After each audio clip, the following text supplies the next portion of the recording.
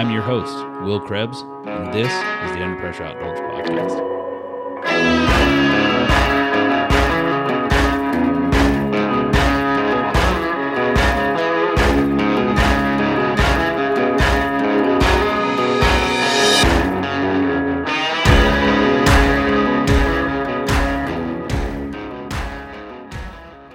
The year was 1876, the centennial anniversary of our great nation. Colorado had just been added as the 38th state in the Union. The West was still very much wild, and the Black Hills of what we know today as South Dakota and Wyoming were alive with the rush of miners seeking life's fortune in gold. Amidst the chaos of a still budding nation healing from a civil war, Congress created the office of Special Agent in the Department of Agriculture to assess the state of the forests in the United States. Scientist and historian Franklin B. Huff was appointed as the first chief of the United States Division of Forestry, the predecessor to what we know today as the United States Forest Service. The United States Forest Service is an agency of the U.S. Department of Agriculture that administers the nation's 154 national forests and 20 national grasslands, comprising 193 million acres of land. We are fortunate enough to be joined in the studio by representatives from the USDA Forest Service in Florida to talk about who they are and the issues they are tackling right here in our own backyard. So I'll let you guys go ahead and introduce yourselves. I don't want to mess your names up or mispronounce your names. And tell us what drew you to the USDA Forest Service. Okay. Well, first of all, thank you for allowing us to have this format to be able to reach out to others and be able to educate and inform them. I am Antoinette Tony Davis, and I am a natural resources. Been with the agency for 21 years. I work on the Ocala National Forest. And what drew me to this field was Girl Scouts. I am a Gold Award recipient, which is the equivalent to Eagle Scout. And I've always been an outdoors kind of person, and I love serving others. And this was the perfect match for me. 21 years, you forgot to tell them that you graduated high school when you were 9. Tony does not look like he should possibly be old enough to have graduated college and been in forestry for 21 years. Yes. 21 great years. Great years. I'm Carrie Sakarik. I'm the Deputy District Ranger of Ocala National Forest, and I've been a wildlife biologist since 1988. I've worked at Ocala National Forest since 1994. What drew me to the Forest Service, that's a little bit about my background, but Ohio was pretty much completely cut over. The Great Lakes had collapsed. My river caught on fire when I was 4, Cuyahoga River, 1969. And I grieved for things I missed. I missed seeing giant chestnuts. It was gone. I came to the South for graduate school and went to the University of Florida, and all the large cypress were gone. And just the fact that our heritage was robbed by the people before us, the Forest Service was the one entity that was doing the most restoration, the biggest chance to recover endangered species. It had made a big shift in its spirit and what it was. Basically, it went back to what origin was for, which was watershed, timber, wildlife, and recreation. And it was striking a good balance in the 80s and 90s that I want to be part of. That's pretty awesome. I mean, it takes a special kind of person to want to come out and be involved and literally work in the woods and the great outdoors every day.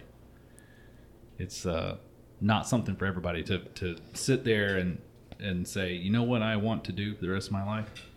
Work.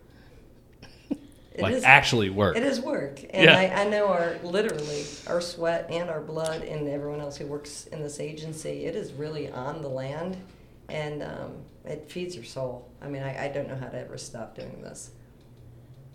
You touched on a couple things. I guess I got to be careful because I can go down these rat holes real easy, like the chestnut blight and things like that since I've been a little kid, we had a surviving chestnut on my uncle's forest in Pennsylvania. Well, it survived for a long period of time before the blight finally did get it. But there was still a surviving chestnut in the early 1980s. And he wouldn't tell anybody where it was and things like that. But, family, we went back there. And so it's interesting you mentioned that, and I understand that there are still chestnuts in the United States, but they're closely guarded secrets almost. And Well- is that all fall kind of under the U.S. Forestry? Yes, it's Okay. something else great that our agency is doing, and of course it's cooperating with universities and others. But two things is the different breeding programs to get blight-resistant chestnuts from the existing survivors. Like there could be sprouts coming out of your family's stump or something near it. I don't know. Some of its progeny might be making it. So they have the strict line, and then they have the breeding in with the Chinese chestnut, and then outcrossing it again, and having that success. I mean, it's hard because it's also shifting baseline. So when we try to do restoration here in the South, it's longleaf in this deep parts of the South, and up in the mountains they're trying to get chestnut back. But when you go into an area of forest and you're putting it back to what we valued historically, there's going to be people, and you guys have all seen, newcomers to Florida that go, "You're destroying everything." We're like, "No, we're fixing something. This is like, it was awful that this was lost, and now we're bringing it back," and they're angry because they saw it the way it was when it was a junked up mess, and that became their sense of natural and their sense of beautiful, and we have to be sensitive to that, and things like this help tell the story of so like why are they not grieving for the chestnut? Why are they not grieving for the longleaf like I do? And I don't know, maybe it was watching Wild Kingdom and Lassie when I was a kid, and Marlon Perkins. Yeah, Marlon and my hero Jacques Cousteau.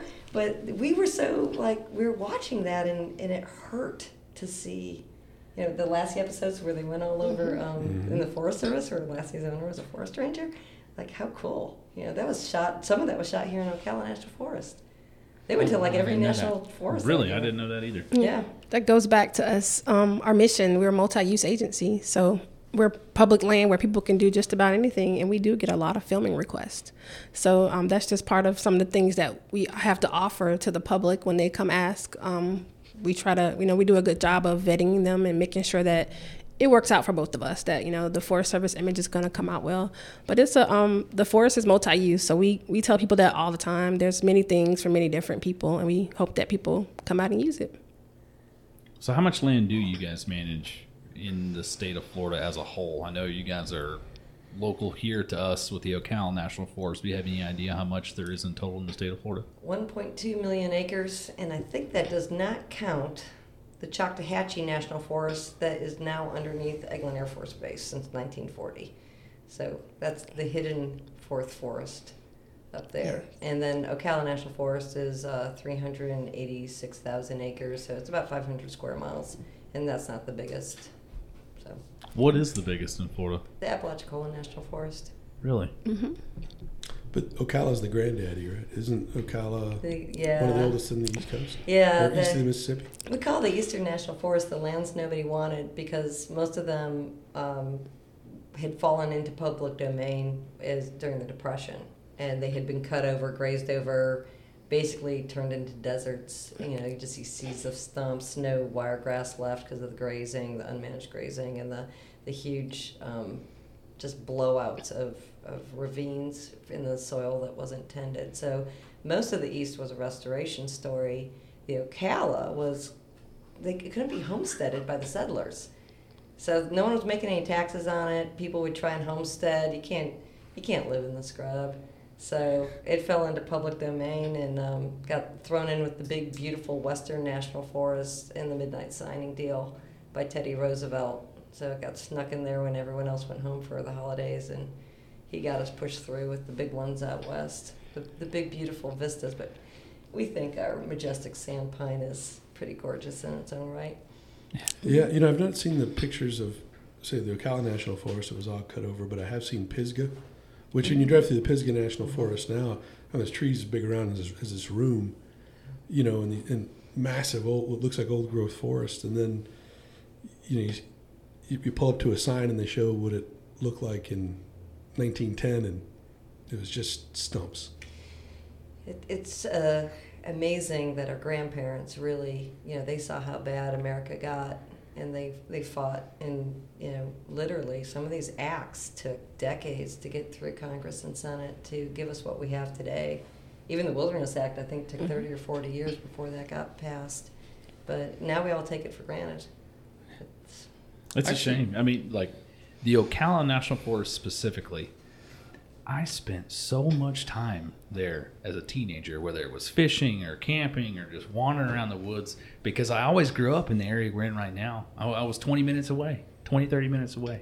So we're always out there wandering around doing something, whether it was hunting or searching for geocaches or going out on the beautiful lakes out there.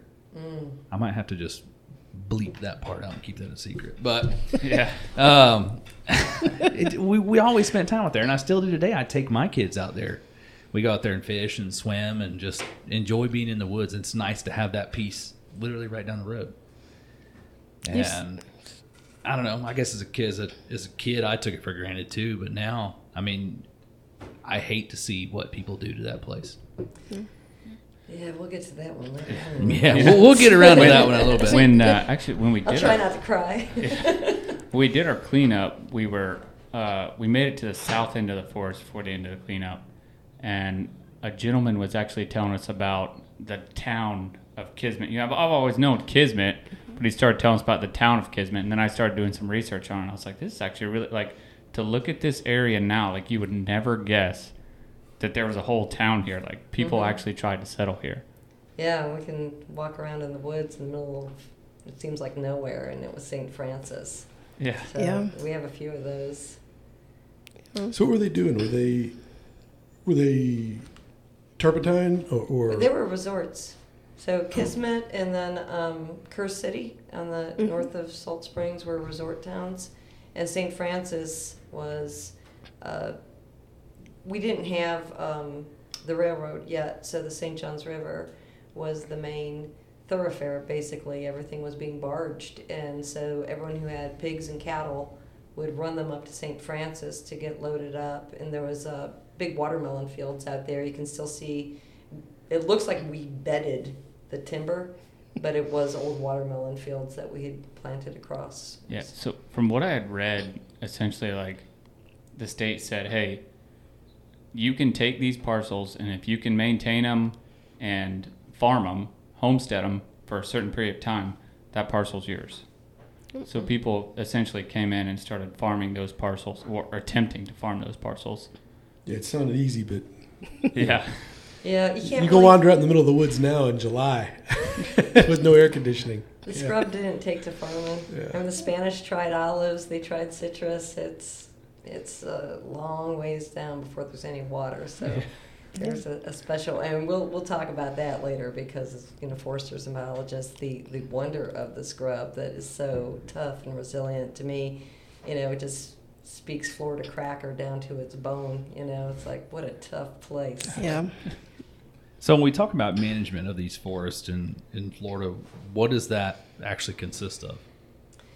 It is like managing a city, because there's a lot going on. We have 16 million people in a short drive. A lot of day trippers, over 1 million to 2 million visitors a year. So there's the infrastructure part, and then all the old farms that got split up and turned into subdivisions, where there's now small homes just crammed in these neighborhoods. Like there's 48,000 homes within our proclaimed boundary, divided into maybe a dozen and a half neighborhoods out there. And then they all want the roads, which is the counties. We don't do public roads. Our roads are for our jobs. And so there's a lot of tension that we have to keep navigating and working with other entities like the counties and DOT and the state. Then there's the land management. And everything we do, because you'll get some folks saying, well, you guys just destroy the forest. Everything we do is a mimic of the ecology. So when we prescribe burn, with all these roads, all these homes, the normal lightning strikes that would light Florida and then just punk around for weeks and weeks and weeks and flare up and go out and flare up, that's all been removed. So we're the lightning. We're the ones putting fire on the ground. Florida needs fire like it needs sunshine and water. If you don't have fire, you lose everything you love about Florida. So everything upland anyway. And then the timber that we remove. Sandpine's a short-lived tree. It won't make it past 60 years old. So we're just capturing mortality. Back in the day, you'd have 100-foot flames sweeping through, wiping out giant areas. Well, we do it instead of having catastrophic wildfires. We do it planned and we do it in balance.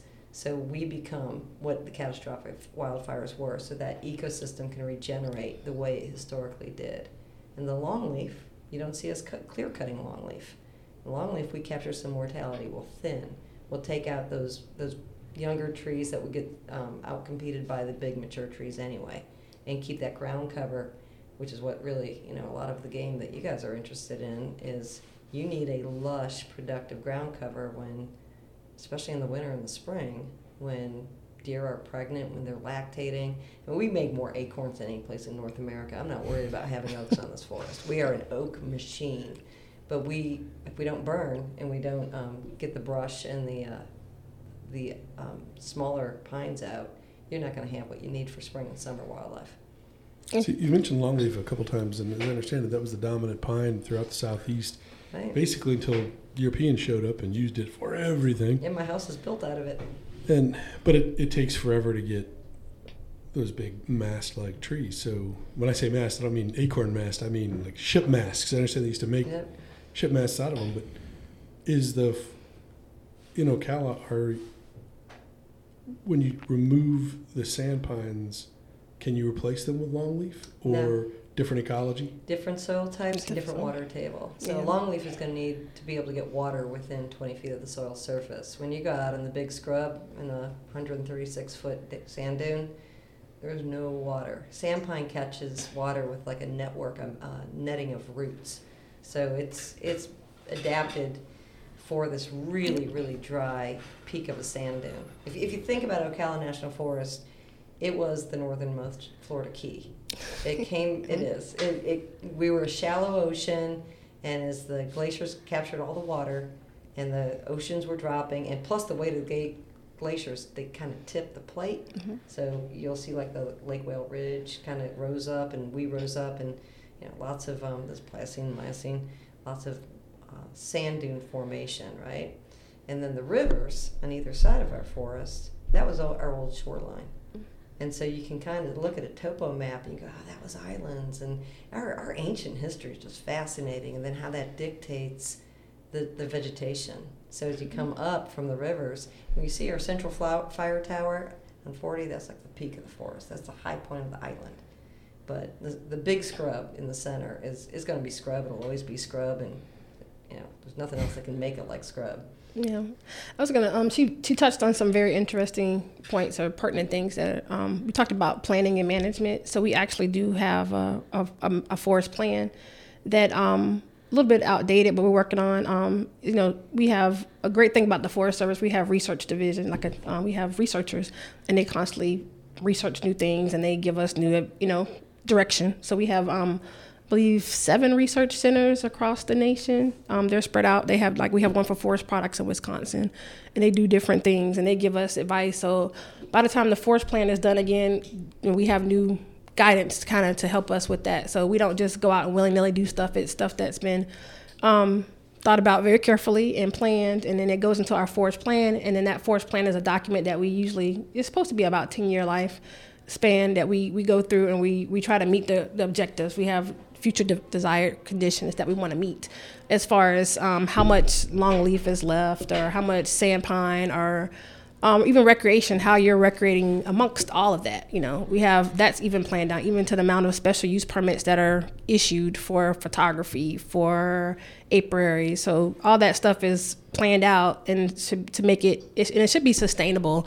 We're trying to make it to where, we don't lose a resource by allowing such things to happen on the forest. So there is plans. And then we also have, we're talking about acts or whatnot. We have the plan comes forth through NEPA, which is, it was 1969 when that was introduced.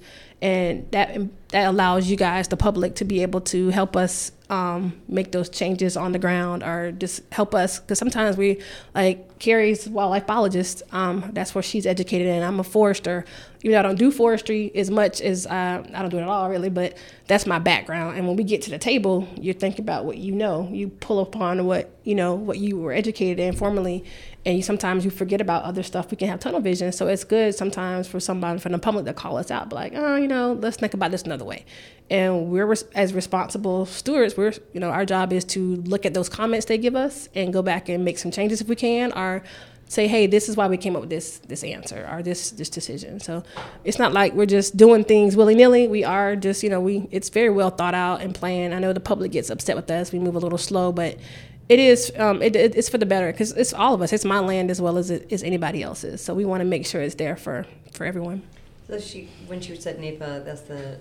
National Environmental Protection Act of 1969. You mentioned sometimes the public gets frustrated, and you referred to it as, well, we move a little slow. And I get it because there's a federal nature and things like that, but how frustrating is that in a place like Florida where the population's expanding by roughly 300, just over 300,000 people a year, right? Which means every 3 years we take in a state that has the same population as Wyoming, right? So when you lay out a 10-year plan, how frustrating is it when you know that you're laying out 5 years in advance the start of the 10-year plan, knowing by the time you get to the end of the 10-year plan that we could have millions of more people in the area than when you started? I think the federal government being slower than local governments is actually protective. Those acts take decades to get passed, and no politician can just come in and undo them. And we could have local governments, different governors, counties, and they're having a lot more turnover. And they're like, hey, we want this now. We want that now. This is the new flavor of the month. This is what's going to get me elected in 4 years.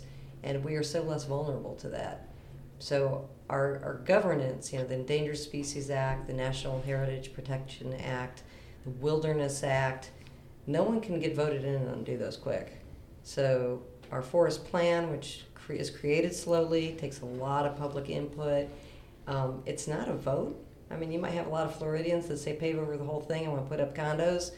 We belong to the entire nation and future generations. So the fact that we do move slow, make sure we also don't move stupidly. So I like working for federal government for that reason. It's slow to make the shift. You're turning the Titanic, but it also keeps you from having unintended consequences, because with slow, you also have a lot of thought, a lot of input, and as Tony mentioned, best available science. So how does that coordination go with other like state and local agencies that you guys work with?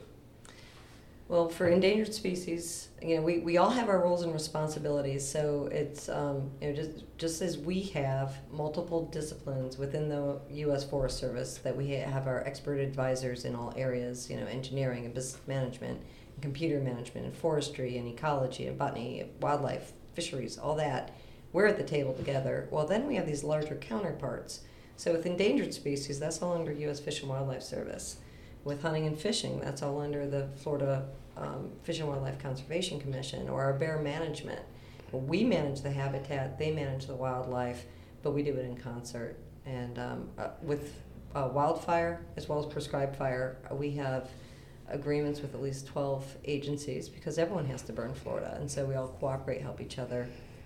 DOTs, the county and the state, we coordinate to make sure that they don't really detract from what we're looking for, or like I was part of the committees that helped us become a scenic byway that involved counties and the state. So there's always coordination for everything we do, and it helps us all lift the load together. It's called shared stewardship, but it's probably our partnerships, and especially in Florida, I think we have some of the more vibrant partnerships with all of our local governments. And now and then you get someone who, is up for election and they have something they really want to push through quickly. And that's okay too. That's a chance to listen and say, well, we can't do it fast, but when we do it, if it's the right thing to do, we'll do it right. There's also a lot of opportunities to engage with groups like you. We have, the Scenic Byway is interested in maybe seeing our central fire tower restored and being part of that. We have the National Forest Foundation that gets funding from all kind of corporations to do good things on you know, when you go online and you see, hey, you can, if you do this thing, you get to plant a pine.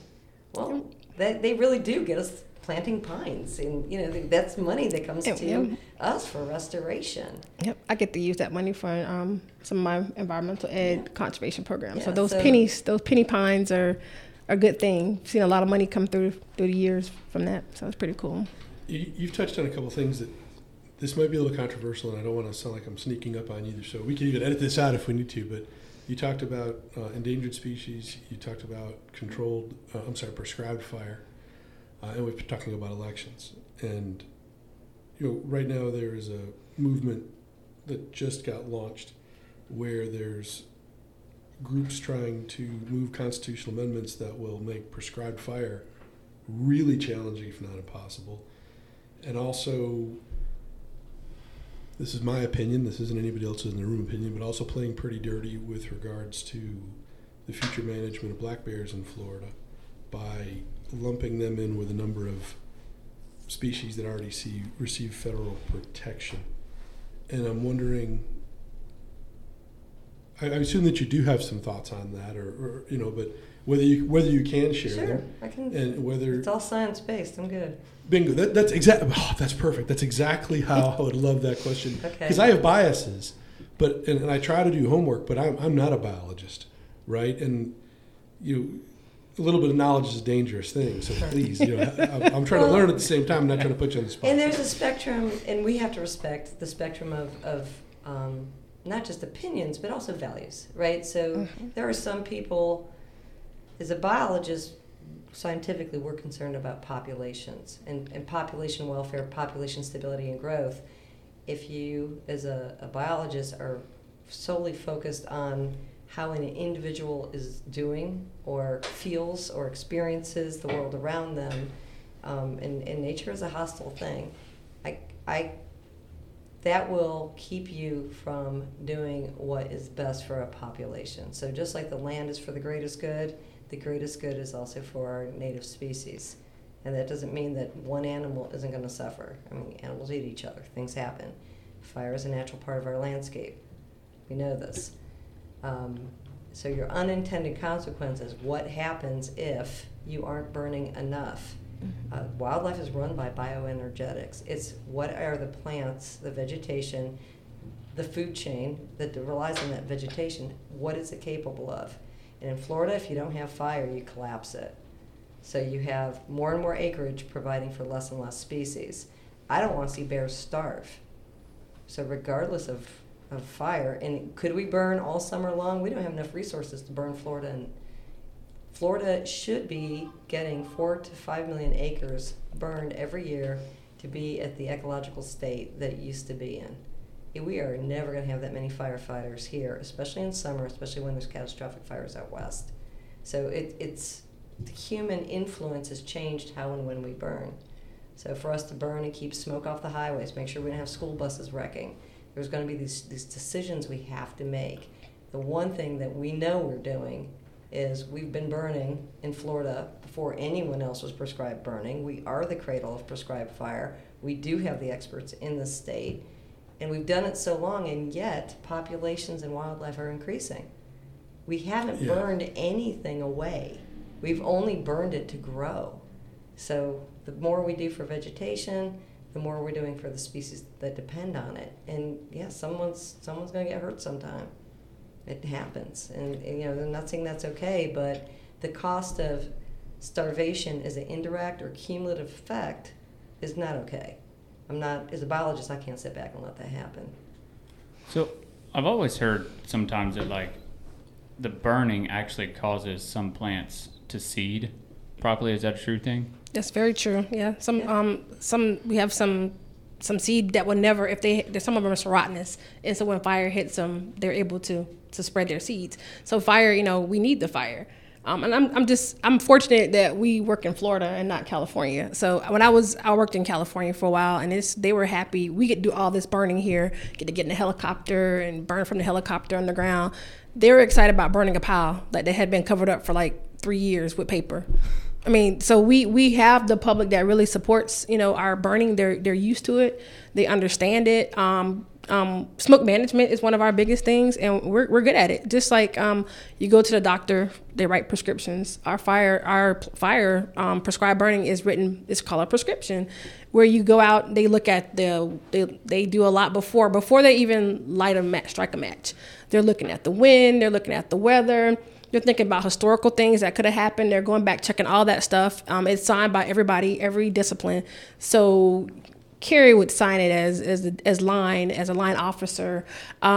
Special uses person signs, a recreation person signs, the archaeologist. So everybody signs off on that plan prior to it being executed. So it's vetted across disciplines, but it also uses some of the most advanced modeling that there is between meteorology, understanding fuels, understanding the energy release component, the burning index, what is the live woody fuel moisture. It's our ability in our agency is, we're like the best in the world.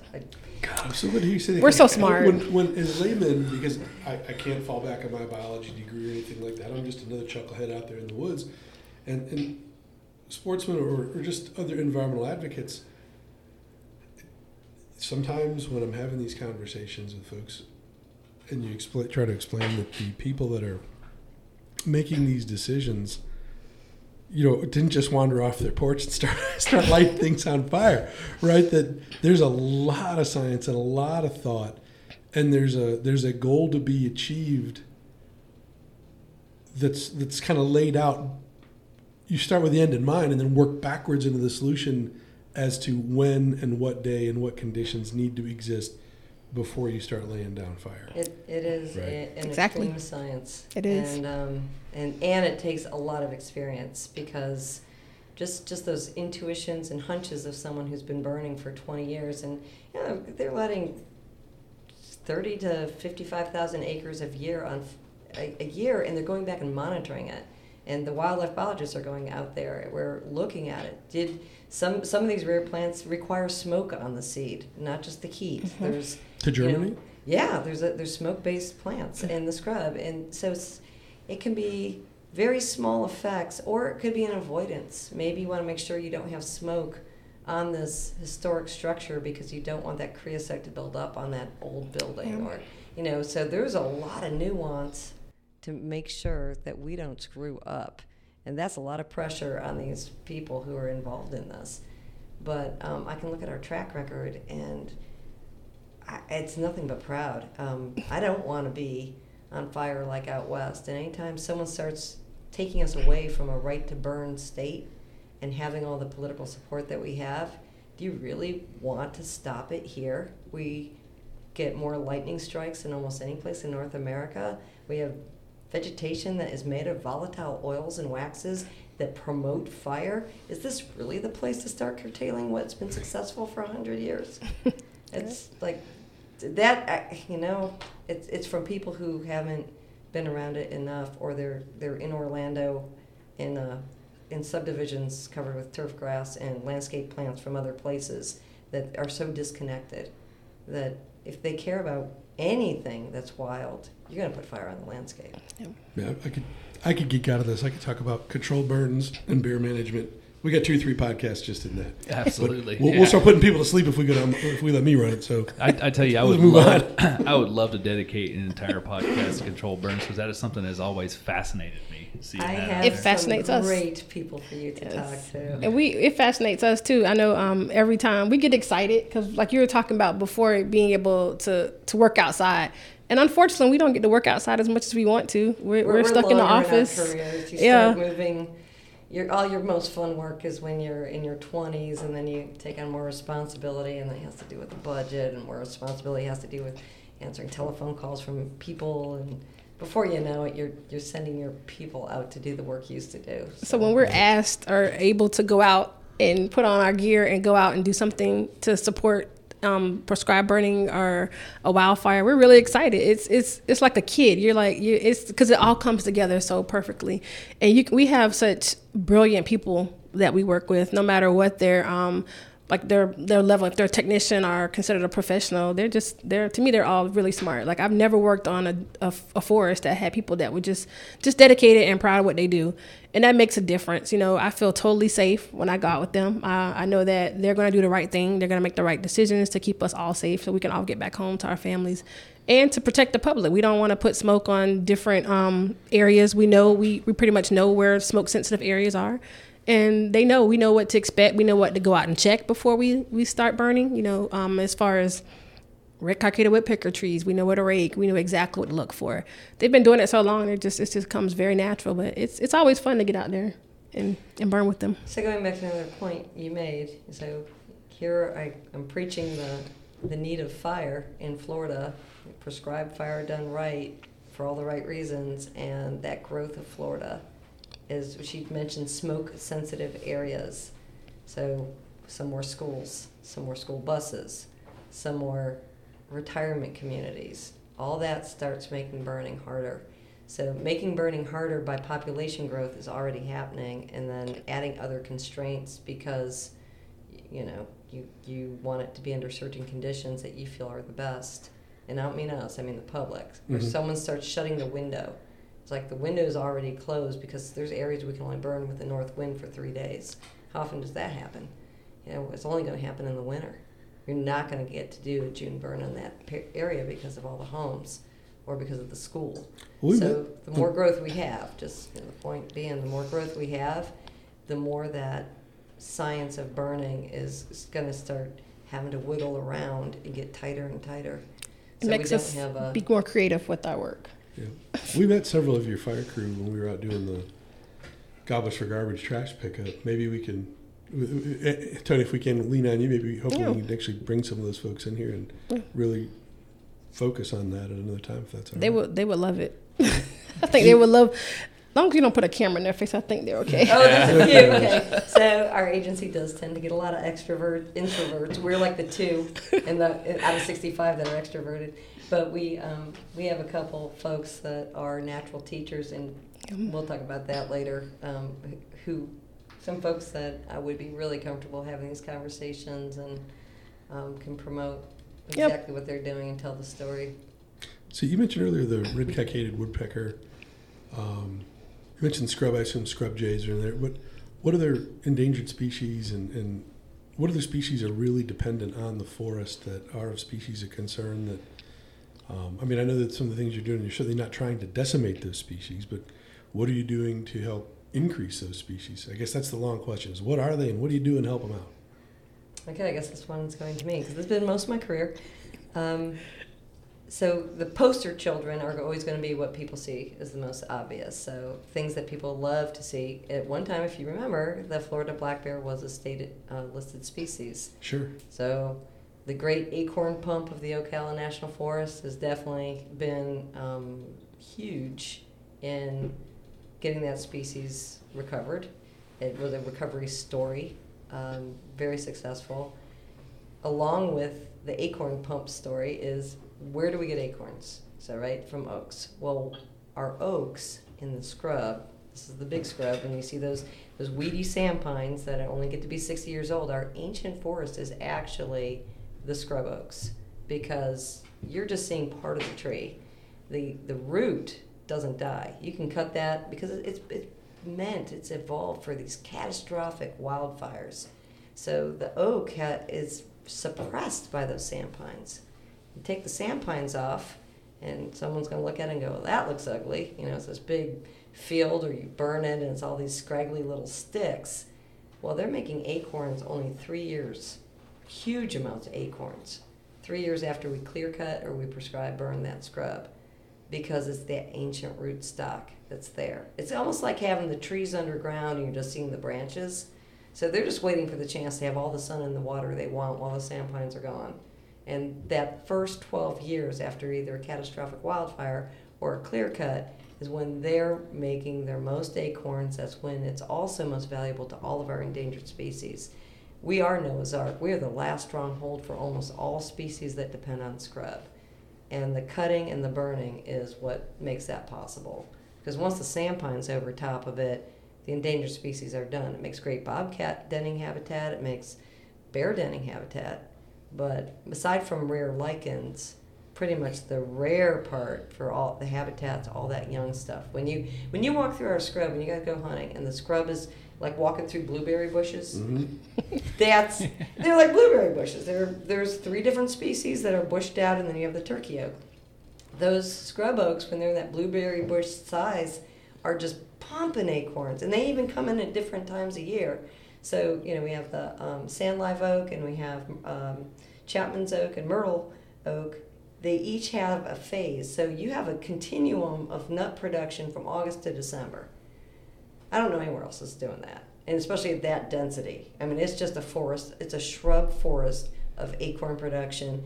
And then it also has the bare sand, which is where all the rare plants are. That's where the rare reptiles depend on that. I can get cool under an oak. I get hot out in the sand. I get cool under an oak. I go back out in the sun. And they have their little poikilotherm dance that they're doing. So it's that scrub management, that spectrum of scrub management is what makes us be the stronghold for all those species that evolved here in those ancient times before the glaciers. It's pretty cool. I'm pretty proud of it. And there's no other place on earth. I mean, we talk about Ocala National Forest. There is no place like this. It is rare and unique unto the whole planet. There's no other big scrub anywhere. It's amazing. And it's beautiful. And then you have those islands of longleaf and wiregrass. And they have the plant diversity. So you have all those rare species in the scrub, and then you have this tremendous biodiversity in the grassland. It's a grassland with trees, and that grassland is chock full of hundreds of species, huge amounts of diversity of plants in there, and rare birds. It's just so magical. And the longleaf is just an amazing tree. It can take everything. We get hurricanes and tornadoes, and it's so tough. No wonder it was a ship mast. It's Yeah. I mean, I can't put a nail in my house. You got to go and get a metal drill to try and get into your heart pine walls. It is tough. It'll bend a nail trying to hammer one into a heart pine beam. So you're living in an older home that was built out of those things. 1947. It was Wow. probably built right off of Paisley Woods when they awesome. were milling it. Yeah. Back then you had to have a 12-inch by 12-inch chunk of heart pine for it even to be a merchantable tree. The stuff that we call 2x4s today was just burned to drive the mill for the steam. The slash pine and yellow and No, it has heart. Slash pine has heart too. okay. It just takes. It's just slower. It just the longleaf is the one that came up big, and we love slash pines. There's nothing wrong with slash. I'm not going to talk bad about slash. No, all pine trees are good and they're balanced. And they are. Yeah. They are. But no, I mean slash can get a heart in it too. It just takes a lot longer. Yeah. So Is loblolly also native to Florida, or is that an import? it's not an import, but in Florida it was naturally more of a wetland tree. So when you get up into Georgia and South Carolina, everywhere. well, that Piedmont has a lot of clay in it, so it keeps a very moist soil environment. Florida's sand, so loblolly was a lot more constrained, and there was never like giant forests of loblolly south of St. Mary's River. So, what are the greatest threats facing Florida's forests today? All forests or our forest? Yes. Okay. Yeah. Well, Population. all the ills of the population. Out west, everywhere else you can see that all the effects of a changing climate, the, hotter, drier periods that are longer, when it does rain, it rains more catastrophically, or they're not getting the snowpack that a lot of their ecosystems depend on. Florida, having come in and out of the ocean so many times and been hot and wet and cold and everything, like a lot of the effects of climate have already been ameliorated by our evolution in Florida. A lot of the species just have great resilience in this state to a lot of, and like I said, it's tough. It's a tough ecosystem throughout the state. It's not very fragile. But then the population, the drawdown of the aquifers, the over-loving, the recreational overuse is just, strips off fragile vegetation. Our soils are very fragile in this state. And when they get stripped by tires or other kind of damage, or our eelgrass being stripped, and a lot of feet, a lot of needs, a lot of demands, and it starts affecting everything. And the invasives, the Kogan grass, the Japanese climbing fern, the old world climbing fern, the pests, the Asia ambrosia beetle that came in. That ambrosia beetle just wiped out all our bays. And, Bay trees, you mean? Bay trees? Yes, Okay. yeah, all the bay trees. And it affects our Florida avocado crop, too. So the huge amount, Florida is the worst place in our nation for invasives. And all those invasives have an impact. Y'all know what's going on with pythons in the Everglades. And we just keep saying, I guess this is our new normal. It just becomes, but it becomes what people quit caring because they drive by that field of Kogan grass enough years in Marion County and they don't know it doesn't belong and that it's destroying everything around it. It's like the 7th worst plant on earth. It's tough. I couldn't, I'm embarrassed. I try to step. I have no idea what that even looks like. I wouldn't know if it didn't. I have a whole yard full of it. It looks like a solid monoculture of a big fat grass. If you touch it, it cuts you. It's got silica in it. I know what that is. You do know what it is. And it chokes everything else. It has 15 allelopathic compounds that kill everything. The lowly broom sedge can hold itself against it, but it'll take all the nitrogen and all the water. And basically, it is just a destroyer. It's god-awful. Yep, it challenges my garden every year. Yeah. Can it be cured, for lack of a better word, with fire, or is it also something where the tubers just survive? Yeah, everything that's invasive has got a stronghold because it can handle what Florida throws at it. It means it came from a fire-adapted system itself. It's, but there's nothing easy we can do. We got to use chemicals, or else you got to bury it under about 4 feet and, smother it for enough years. But there's some pernicious evil. They're not evil. They don't have a personality. But what they do to our Florida is just catastrophic. So what do you think are the threats? Like, what do you? I'm curious. You said that you grew up on 20 minutes from the forest. What changes have you seen? 'Cause I'm just curious. I know that you have to see more people than you've seen when you were growing up. So what do you think are some of the threats that we might have as managers of the forest? I want to say, outside of being managers of the forest, something that I've noticed growing up was, not necessarily a mass influx, but the impact that the beetles and the pines have made.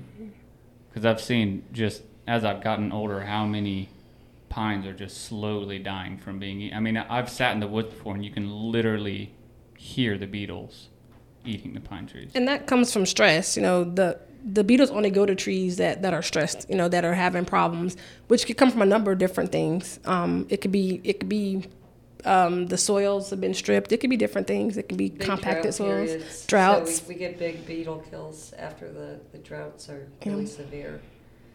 But yeah, they don't go to the healthy trees. So that's another, I guess, a threat that could be to what we do as managing. I don't know if you guys know that the Forest Service, we actually put money into the Treasury. So the cutting down the trees, we're one of the few federal agencies that actually put money back into the Treasury through our trees that are cut down and our special uses. So it is important to what we do to be able to properly, get merchantable timber and stuff. So when I first started with the Forest Service, it was a big drought in 1998? Oh, when the southern pine beetles came in 99. Yeah. So we had the big droughts in the 90s. So my first job was marking a lot of timber in South Carolina. And at the same time I was pregnant, so it was a lot of fun. But we worked 12 hours a day trying to stay ahead of it, actually, to get out far enough to cut enough, a ring around it to stop them from spreading. So it's a serious, threat. It was a lot of work, I was tired, so it was a lot. But I learned a lot then too. That was a fun part of my job. I wish I could do that again. That was fun. And I know, we could do a whole nother episode on it as well, but you guys have talked about special use permits as well, and I know people going out and just riding in the woods, and you get people that go off trails and just drive, through the trees. Oh, you could do a whole episode on unmanaged recreation. That's unmanaged recreation. That's one of when one of our former chiefs, he came up with threats, and one of them was unmanaged recreation. So we consider that unmanaged because We have trails, designated trails. We have designated sites for different things. We have a lot of designation. And when you decide to just go off on your own, make your own trail, it's unmanaged, and it's hard for us to stay on top of that and to explain to people, yes, this beautiful secret lake you have out there is there, but you can't know. I mean, maybe you did it for years before we changed our management, before we came up with before we were able to get the science and the knowledge behind to make different decisions to close things down. Yeah, you did that for years. You drove out in the woods from your backyard, but we can no longer continue to allow people to do that and sustain the resource. It won't be there for future generations. It's going to erode down. We're going to lose certain species that no one even knows about. We just can't continue to do the same thing we did for a long time ago. Right. People, well, we used to do this for years. Yeah, it was sustainable when there was 3 people doing it for years. Yes. Right. Now there's 3,500. That's the question I was trying to get you guys to see. Yeah, If you and saw that's- more people out there. Or That's Yeah. exactly where The- I was the gonna trash, go. you never- It's really a generational thing, right? Because there's people that'll say, well, I used to do it this way when I was a kid, or this is how my dad did it, or so on and so forth. But we take it for granted, right? We take the resource for granted. You grow up, it's always been there the entire time I was growing up. So why is it? It's not necessarily wrong of me to assume that it'll always be there, right? But if we don't take care of it, that's not the case. I think there's that, again, that, legacy, and you think that you can do something because Florida was the way it was. So we talk to hunters a lot about this, or we talk about the folks that say, I used to do this. Well, sometimes people's memories aren't always accurate, because I happen to know how many four-wheel drives used to be out there. The fact that four-wheel drive is now affordable and every 15, 16-year-old's getting a four-wheel drive something or other, it's like, okay, you guys didn't used to do this. Maybe your dad had a Jeep or something he rebuilt, but it wasn't all 5 kids in the family had it, and Right. how many people had OHVs when they were little. You guys, some of you are younger than me, but I didn't see really ATVs coming out until the 80s and 90s. So I know your grandpa didn't go ATVing around the forest, so put that lie away, and just even when someone say, I know that I used to always ride that road. Well, we got aerial imagery, and I'm happy to pull it up and go, which road do you think you used to ride? Because I just see hundreds of acres of woods where you said that road was. And you guys went on a stand boundary or a fire line, you turned it into a road.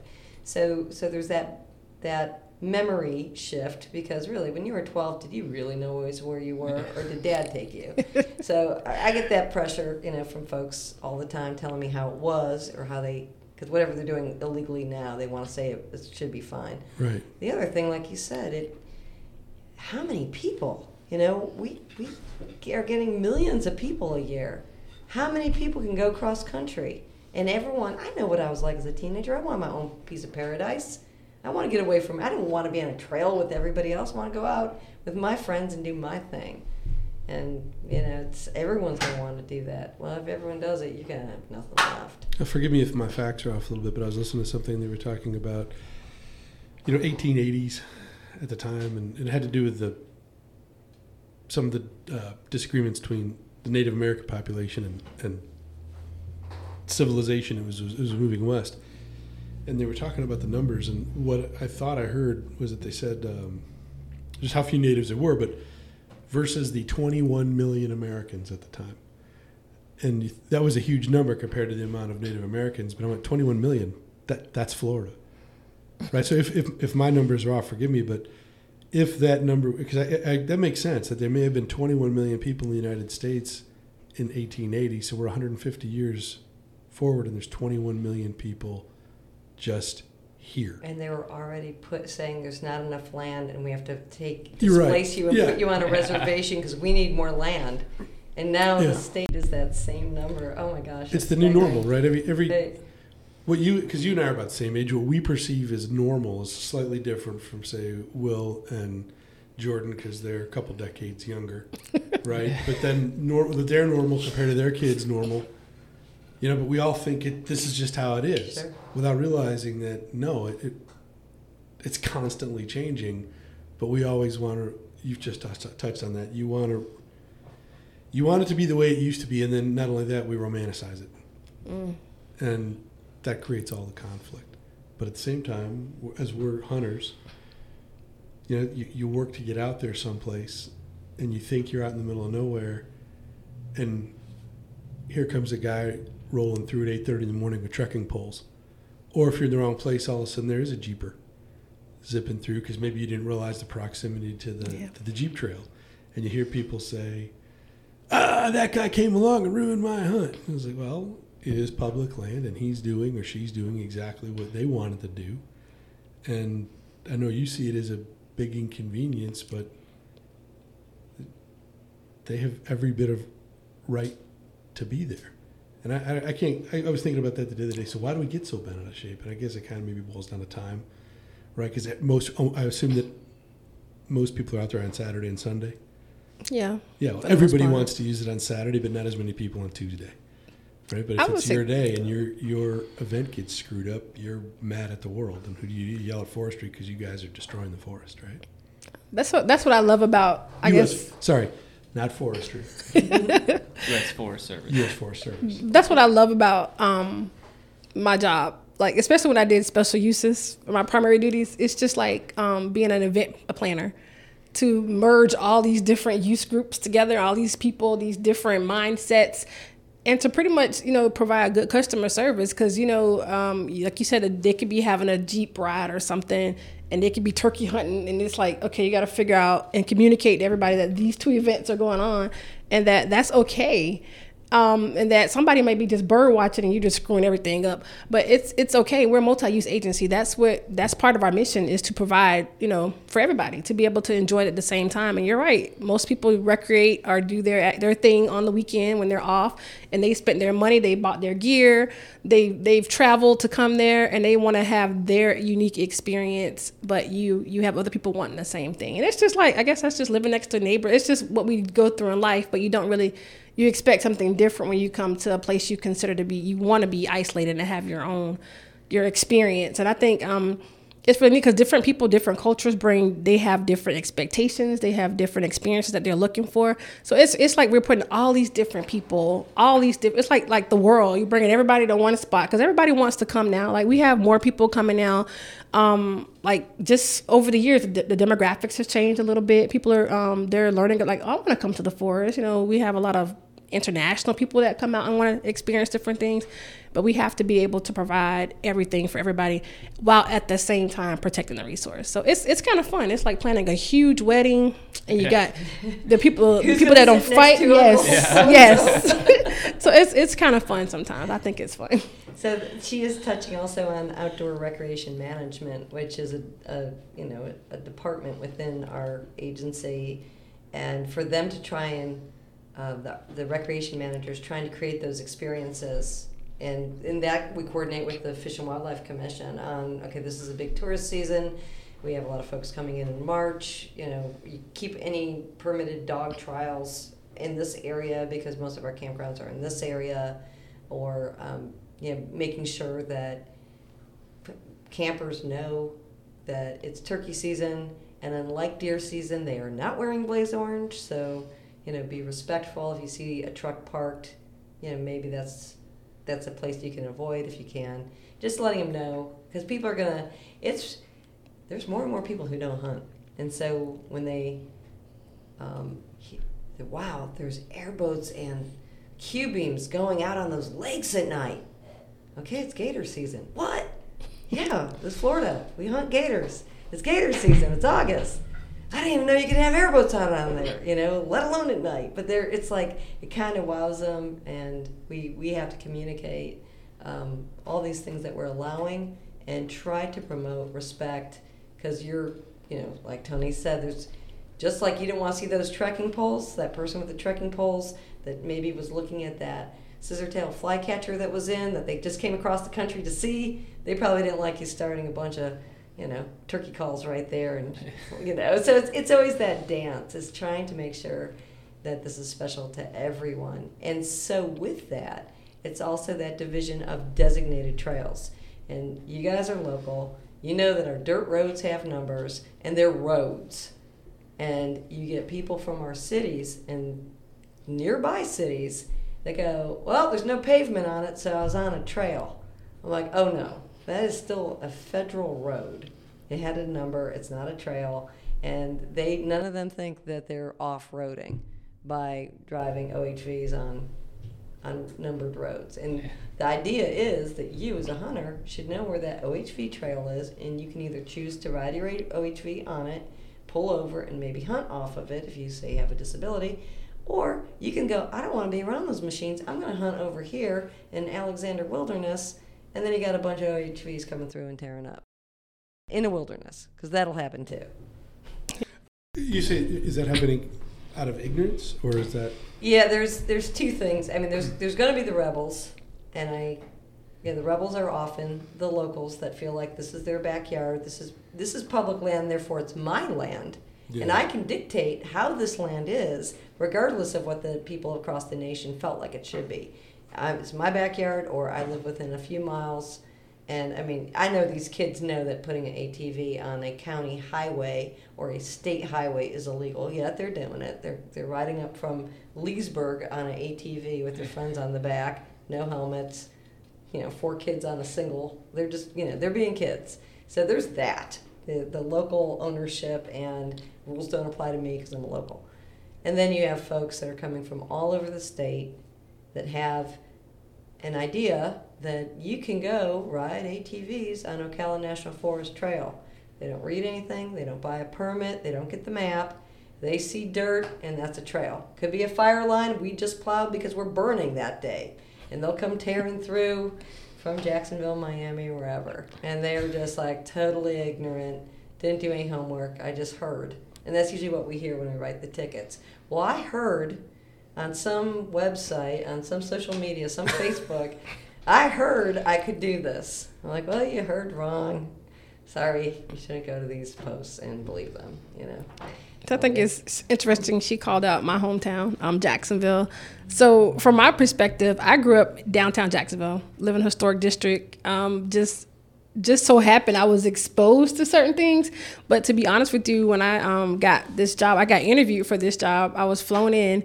And the ranger was like, go check out some of the rec sites. And I had never been to the Ocala National Forest, and I am from Florida. I went to the University of Florida, had never been on this forest. And so it was a lot. I didn't even know about the springs. It was just, like some people are just, like you were asking about ignorance. You just don't know if you've never been exposed to certain things. You just don't.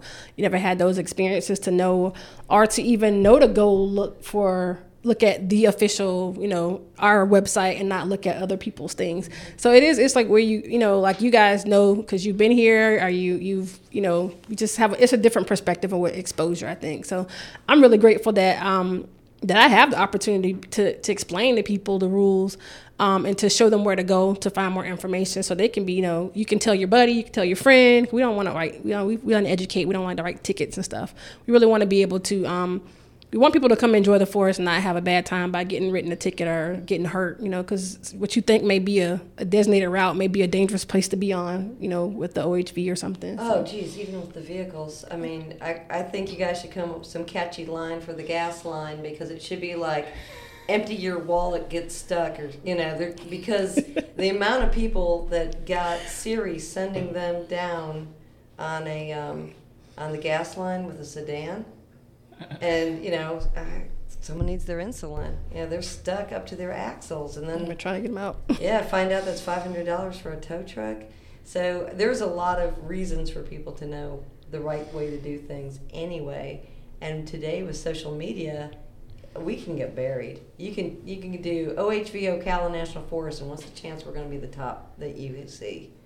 Probably going to see, some other person who's promoting something that they shouldn't do, or even the fact that our maps on our phones, we have no control over private enterprise. Sure. So you go to Polaris, Google, Apple Maps, any map you download, the road numbers are from over 20 years ago.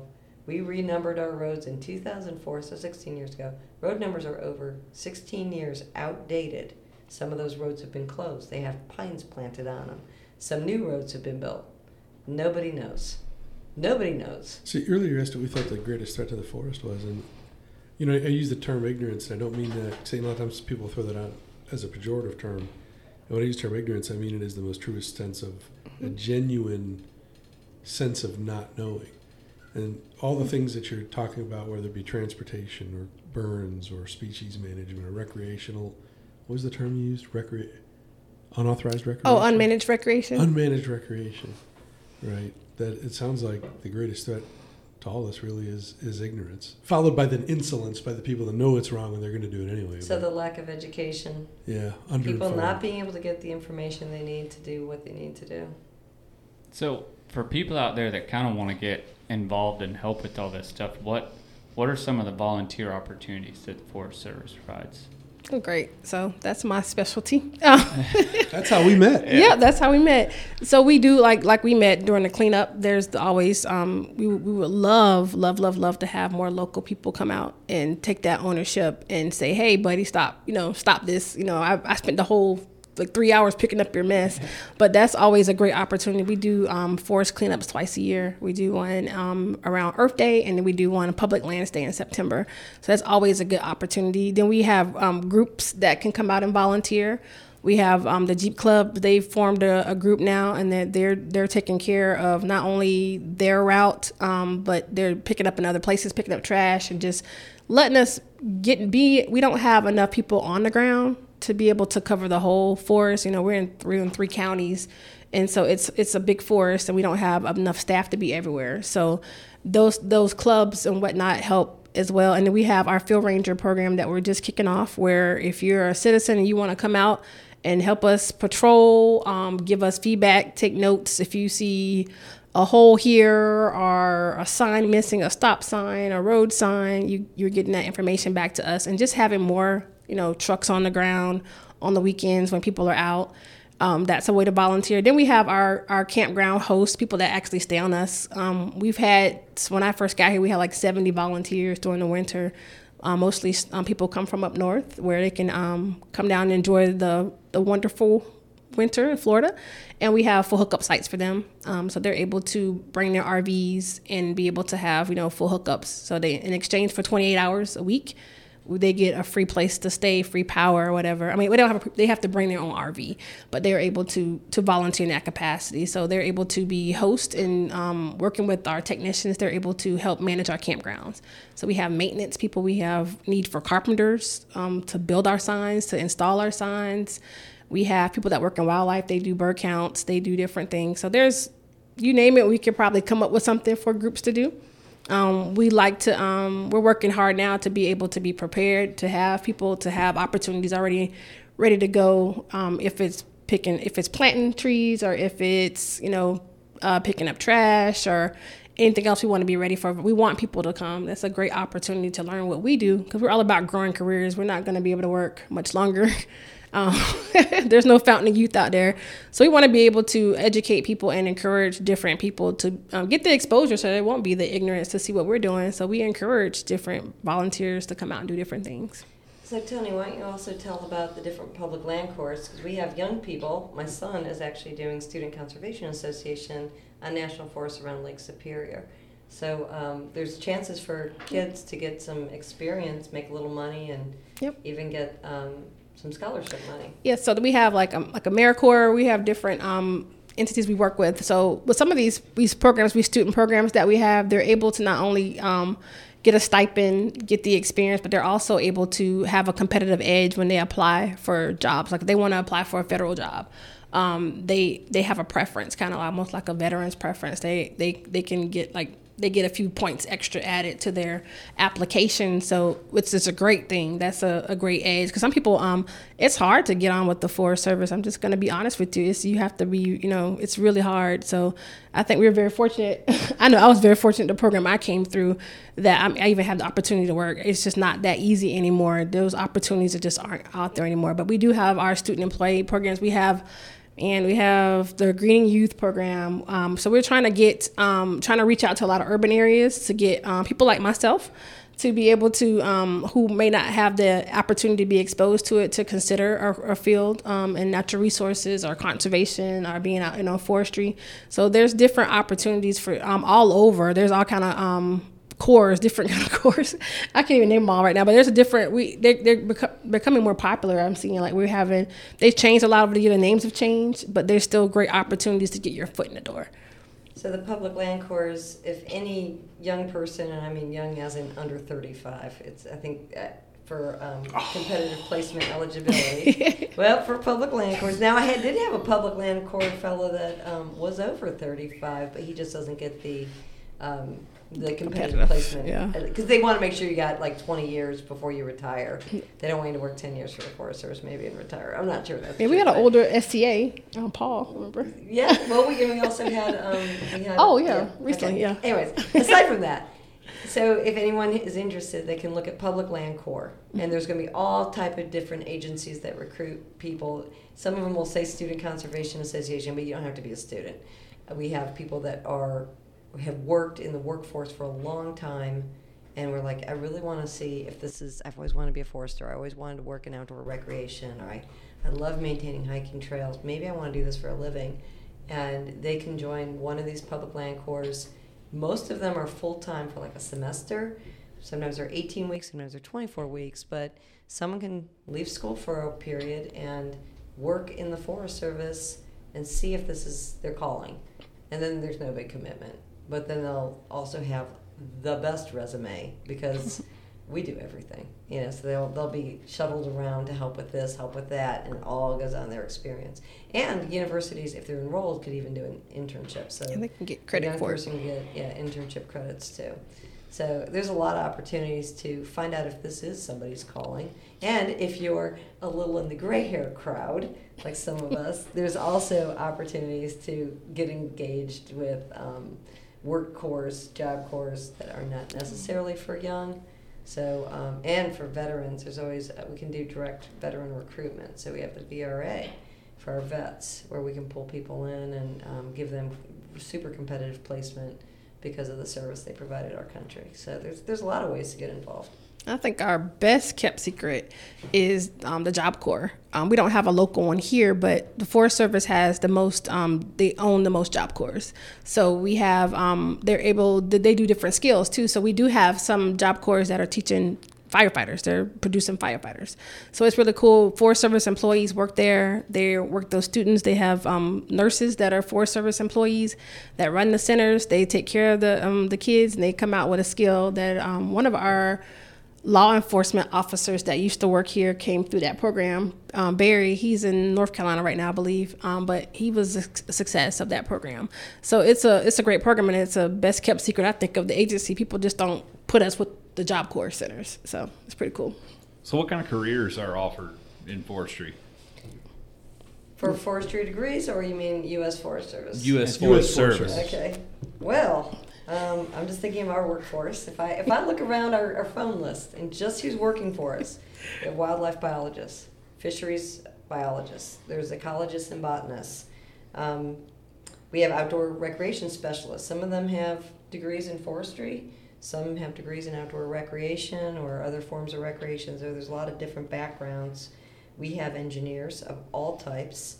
We have computer technicians and specialists. We have communications specialists for our radio towers. We have an aviation program, and us with the Pine Castle Bombing Range here, we have probably some of the most advanced helicopter managers in probably almost in the agency. All of our firefighters, some have degrees, some don't, some have GEDs, and basically a lot of the technical, like timber marking, firefighting, rec techs, a lot of the technical jobs, people get onboarded because of work experience or military experience, or they just start young as an intern or a Job Corps candidate and get pulled into the agency. So it's we have everything from people with PhDs down to GEDs, and if you can imagine it, it probably gets a job somewhere in our agency. Because at the higher levels at Washington and Region, I mean, you could have artists and photographers and psychologists. Cartographers, GIS. Medical personnel. Yeah. I know for the critical incident And the Job teams, Corps, they they have medical. they have medical people, yeah. Yeah, so it's, and then some of the firefighters, depending on what kind of medical, EMTs, some firefighters also have EMT cross designation. So there's just a real variety of job sets. We also have the international USAID. Yeah. So Forest Service does international work helping Belize restore their mangrove coastline or working with drought-stricken areas in Africa. So there's a lot of cross work. And we help send folks to Australia for the big fire season they had last time. Yeah. So if there was a young person that wanted to explore a career with the U.S. Forest Service, what would probably be the slam dunk where there's a shortage? Or is there a shortage? Engineers and everything in timber right now. It's hard for us to fill all of our engineering positions and our timber positions. Math and backbreaking work makes sense. Well, the timber is not. Well, I guess I don't think hiking is backbreaking and taking data. Look, so there's some people who, I thought it was fun. Some people want to go for a walk in the woods one day a week. Some people think that walking all day in the woods 5 days a week is just the best thing on earth. I was thinking more like harvesting timber and things like that. No, Rather you're- than No, we don't saws do and it by popping. hand anymore. So the crosscut saw has been replaced by feller punchers and skidders, it's the purchasers. I mean, if someone wants to be in forestry and be in the harvesting side of it, they're going private sector. They're buying our timber, but we're valuing the timber. Mm-hmm. So timber is money. It's big tall money, and technicians. We've and, all been to Home Depot. Yes. Yes, especially this year. So, and most of the sandpines going into your bathroom. That's Toilet paper. during COVID, the love of toilet paper was pretty high. So here we are growing Florida scrub jays and plenty of acorns in scrub by providing the mill up in Black all the toilet paper you could want made out of sandpine. So they have to value it. They have to figure out how much is out there so they can put together a sale. And some of it's contracting. Some, if you are contracting not is a as- big need. Yeah, I mean Yes. nationally, we need contractors. Yeah, so really there are the people who think the best job on earth means I'm out in the woods from 7:30 in the morning till 5 at night, and that's their life. And there's other people who maybe can't get out of a wheelchair and can very well, work in our contracting offices or do the drafting work. Or I mean, it really is. There is work for everybody and every type of person and personality out there. Yeah, I would have to agree with that. It's just the timber marketing thing is not that bad. I loved it. That was one of my favorite jobs. At least you could walk away seeing that you did something because you're seeing the paint on the trees, so it's pretty cool. Like I wish like my eyes not as good as it used to be. Used to go out there and look at a tree, I could tell you the diameter of it and the height just like that, like because my eye was just that good. I was doing that every single day before I put the paint on the tree. I didn't know we have a certain whatever class we're supposed to be doing, so you knew exactly what it was, and I thought it was a lot of fun. It was just walking through with your buddies your coworkers, and you just other than the ticks, it's fun. Like I have no problem. It was the ticks I could do without. Yeah, there wasn't Permanone when we were young. So what is our local branch of the U.S. Forest Service right here in Ocala National Forest? What do you guys need the most? I think that, of course, we could always use more money, more staff, more people to do the work. But I think what I've seen change is with the huge growth of Florida, we've also lost our interpretive program and our visitor centers. So it was seen by previous elected officials to not be something there was a belief that interpretation was now belonged to the national parks, that visitors and interpretation and visitor centers and all these amenities for the public to have a guided tour or a visitor center was covered under national parks. We're in the Department of Agriculture, and our job is to manage land and produce timber and be the nation's emergency response team. In losing any kind of way of having interpretive programs and visitor centers, that's where I also see this shift in unmanaged rec, because when you come to Ocala National Forest, we don't have anything to greet you. You don't have a place to stop and get information. Our offices are open 9 to 5, Monday through Friday. I work then. Nothing's open on weekends. So if we were able to get portals, visitor centers, like a national park where you come into the Everglades in a gate and you pull over and you go to the visitor center. There's interpretation, there's maps, there's people who are knowledgeable to talk to you about the different experiences, the rules. I think the unmanaged recreation threats that we see would really go down. So I want to be careful because I'm really not banging on the parks people because it's different experiences. But to take that to an extreme, why not just send them to Disney? What I mean by that is when you go to the Ocala National Forest or other national forests, it's pretty raw. Mm-hmm. And if you go to a park, it's not, right? There's boardwalks. And I mean, there's some of that in the forest too, but you know, there's some great trails on the Great Smoky Mountains that could kill you if you slip. I know, but you know what I'm saying though? The parks tend to be more manicured. A little more coddling. Yeah, exactly. So when you're going out to see the wilderness, if you're going to a park, you're probably going to walk away with a different perspective. Thank you very much for the word. That's exactly what I was looking for. Than if you wandered out in the middle of Big Scrub. I think you have to tell the story, the significance of the scrub. Like that kind of stuff has to be somebody. I mean, how did you learn about the scrub? You know, like honestly, I didn't learn about the scrub until I started working on the Ocala. I read the forest plan. I was like, this is really cool. So you know, it goes back to exposure. You know, if you don't, you won't know to protect it or know the value of it unless somebody explains it to you. And I might interpret something different than she does, but it's good to have a place to be able to go where you know, like, oh, I can learn about like the longleaf and the history of the Ocala. We're an agency, and we're just starting to work on that as an agency. People don't know what we do. They don't know our story. They don't know the significance of what we do. The fact that we even put money in the treasury. People don't understand that. They don't know the significance of having sustainable timber. They don't understand the importance of protecting that resource that's going to be gone.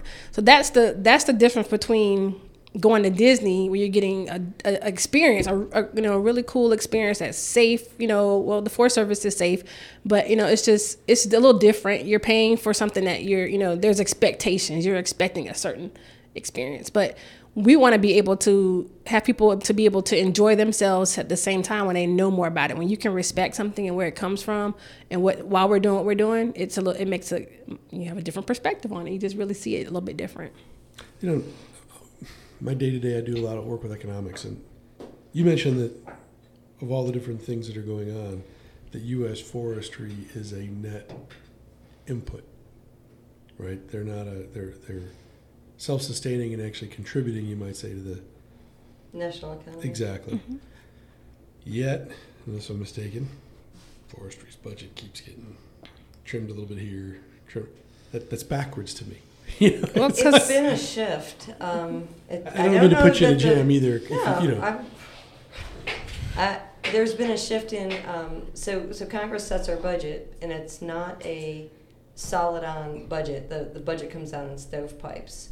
The budget has shifted away from outdoor recreation and shifted very heavily into national emergency response.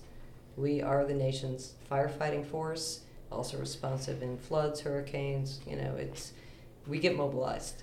So the budget's probably similar. I don't want to say that we got less budget. The priorities of what we do with that budget have changed, and we don't get to move money around. Our budget comes out in codes, and you get this much for developed recreation. You get this much for infrastructure. I am not empowered to go and say, I'm not going to pay for developed recreation. I'm going to move all that to my roads. I am not empowered to make that decision. That money comes through with accountability from Congress. So sometimes when someone's like, this road's gone to crap, and I can't. I don't know if you guys dog hunt, but if you run any of our roads during dog hunting season, you see what happens to the roads, and the hunters start to call, and they're like, it's all getting washboarded. Like, well, this is how many hundreds of miles of road I have. This is how much blading costs. This is how much we try to blade towards the neighborhoods. And Forest Road 14 has no houses on it, near it. And I know it's washboarded, but it gets bladed next February. That's the next allocation. So everyone wants us to just, make their need the most important, but it's limited. Some years, you get more infrastructure money than others. But so one thing that came up this year was the Great American Outdoors Act.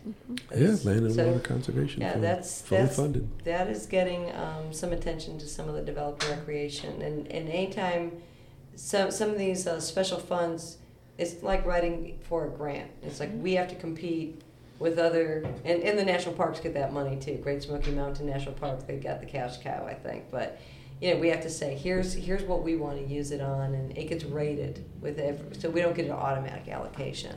It's going to be trying to meet these demands and see what's going on with our heritage sites, our historic buildings, and try to get them some attention.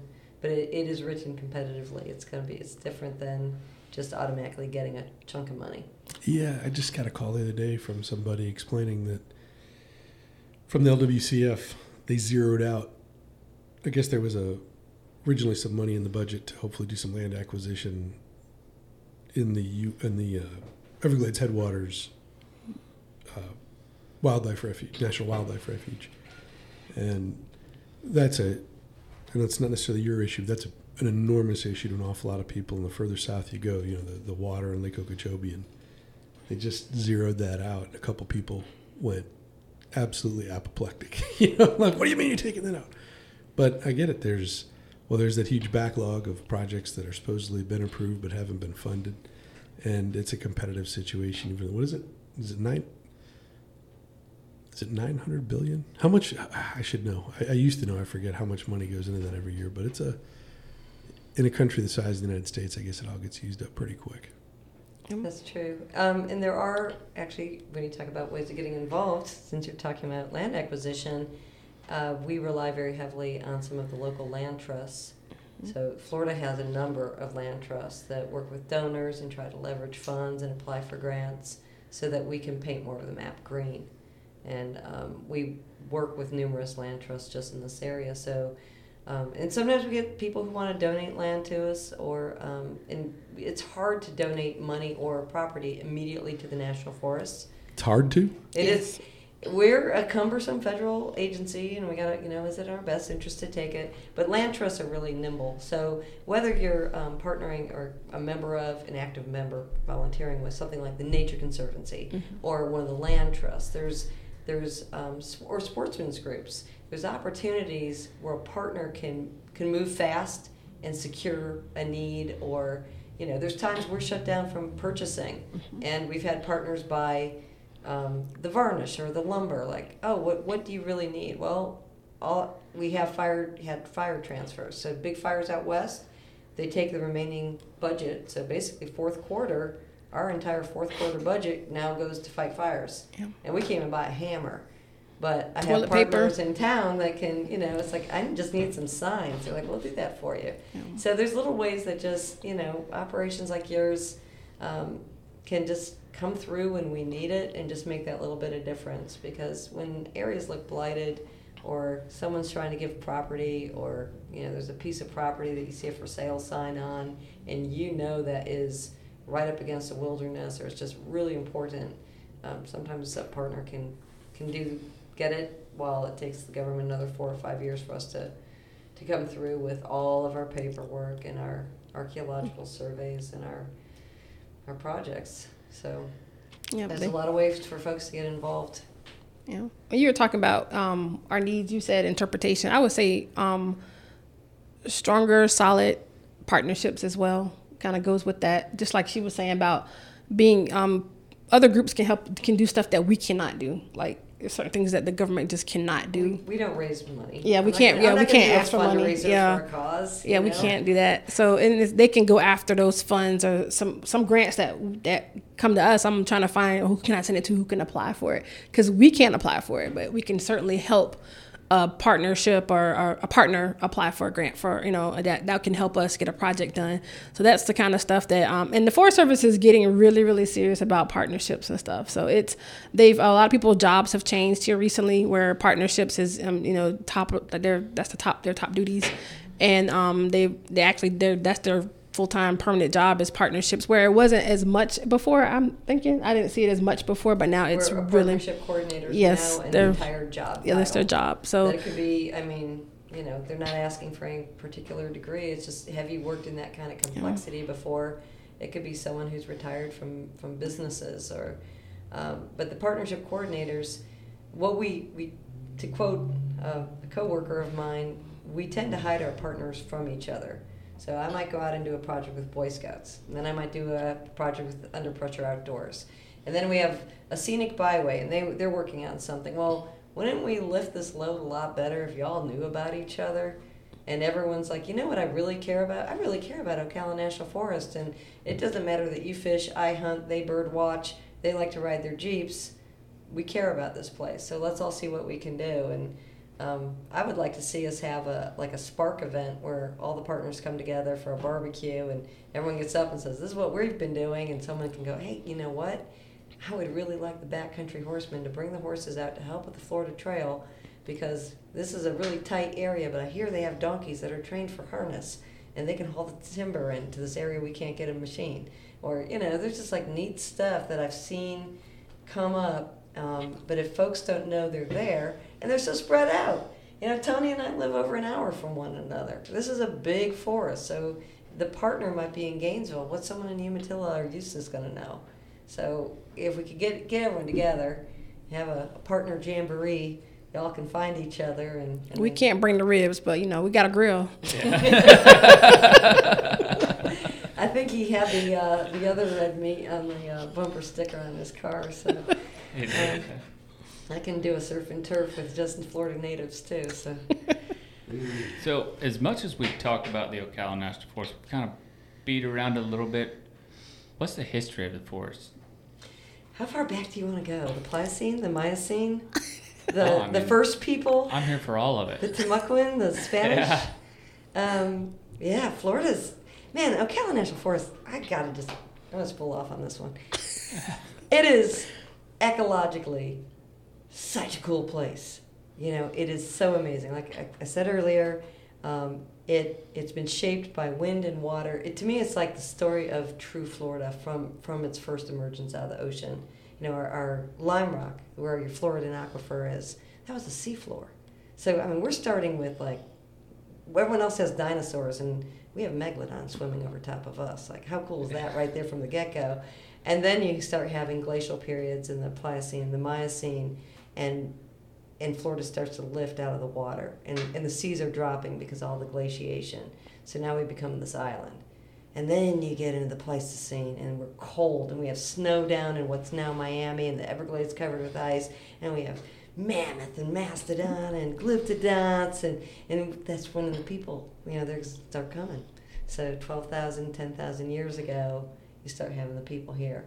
And they were here on Ocala National Forest, because you had rivers, which is transportation routes, you have high ground that drains well, you have springs. There's so much food in this place, and except then there was a scrub, and the scrub had acorns, but you're really hanging near the water to live. And those same people, then that human pressure kept staying in those same places because life was supported. So you can have, whether you pronounce it Timucuan or Timucuan, they're not alive. I don't know how they said it. But, they came. And the Spanish had land grants. They couldn't really do much with this land, but they were having trade from the natives. They had Native Americans doing their cattle for them. We had Seminoles. We had the Seminole Wars here. We had a little bit of Civil War skirmishes, nothing much during the Civil War. But, after the Civil War, there were folks that basically the rest of the Deep South got trashed. It was barren. So you're a veteran, you're going to move your family down here. You hear it's warm, you hear it's green, you hear there's no war. You don't have to see any of the remnants of the atrocities of that war down here. So it just kept being turned over. We had, when the Spanish were here, self-liberated slaves could escape to Florida. If they became Catholic, they were given Spanish citizenship. So we have this rich, ancient African-American history here well before this became part of the United States. And so there's the story of the Black Seminoles, because the Seminoles were getting kicked out of, the Creek, out of the Carolinas. So take the self-liberated slaves down with you, and let's all go south of the St. Mary's River and survive. So it's been dynamic and interesting always. And later we go into our more modern times and our written history with I kind of want to know how they all got down here before I-75. Because it was. Well, I guess you mentioned that earlier. They came down the St. Johns River and then ran up one of the tributaries to get up into the forest, and then I realized I just said that as a statement. That really was a question. Well, one thing when you look at Florida, remember it is highly overgrown. It's turned into thick areas. If you go to someplace like Riverside Island, Paisley Woods, where you guys see these big expanses of wiregrass, people could ride horses and bring oxen or a mule. I mean, it was easier walking back then. Not that it wasn't hot and long and hard, but when you think about trying to walk anywhere in Florida now, you're looking at this wall of green underbrush from the lack of fire. So it was easier for transportation over cross country as well. Even your flatwoods are overchoked with saw palmetto instead of being a grassland with interspersed palmetto. We all have that shifted baseline, that new normal. That's the fire suppressed Florida. So those big, I'm sorry, this podcast to go on forever, but those massive palmetto flats where it's just walls of palmetto for acres and acres and acres, that shouldn't be there because they should have been burned several times to prevent it. It's a shift. It's I don't want to say they shouldn't be there, but saw palmetto is going to be heaviest in wetter areas, and where it becomes dominant and becomes a solid carpet, it's due to lack of fire. So if you look at a well-burned palmetto flat, it's a tremendous diversity of grasses and flowering plants and legumes for wildlife, and there are clumps of palmetto. So if you look at some of the South Florida rangelands, the well-burned range, like Lex Brothers, you kind of look at what a healthy flatwoods look like. It's a little different ecosystem down there with South Florida splash, and it could be wet, dry prairie. But saw palmetto, it was not a monoculture historically. Got it. So when was the Ocala National Forest acquired, and how did that go about? 1908, Teddy Roosevelt, the midnight signing deal. So the core of Ocala National Forest was probably about less than half of what it is now. This is the big scrub. So when you look at like County Road 42 up to what's now Rodman, that core area of big scrub couldn't be homesteaded. So under the Homestead Act, land would be allowed or allotted to a family, and they would make the land workable and then be able to pay into taxes, and they could get ownership. That continually failed in the big scrub. Besides growing scrub oaks and scrub jays, there's not a whole lot else you're going to grow there crop-wise. So it was fallen into public domain, and with the big, beautiful, gorgeous western national forests that were being preserved, our little patch of Ocala National Forest got tossed in that deal. It was like signed at 5 minutes to midnight on Thanksgiving Eve because all the senators in Congress had gone home for the holidays, and Teddy pulled a fast one out. But I'm glad he did. And then more of Ocala National Forest was acquired over the years, and a lot of the eastern national forests were acquired during the Depression because they were cut over, grazed over. The understanding of managing for sustainability, that you wouldn't overgraze or you wouldn't cut every single tree, that you needed to keep some trees for shade and for seed for the next generation of trees, that wasn't understood until the science of forestry and the science of wildlife management and fisheries management emerged in the last 100 years. So what's your guys' favorite place in the forest, and what makes it special to you? Oh my gosh, how do you pick your favorite song, your favorite band?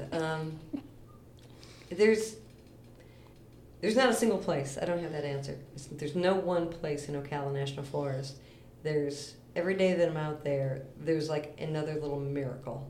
And you might be in a place you didn't think was so special, and maybe you see that one pool of water, or you see that insect, even though I've been there for almost 30 years, I've never seen that insect, or I've never seen this incredible moment of a bobcat taking a turkey, or there's like this moment, or the way the light is coming through the lopsided Indian grass. It's all got those cool orange seeds hanging.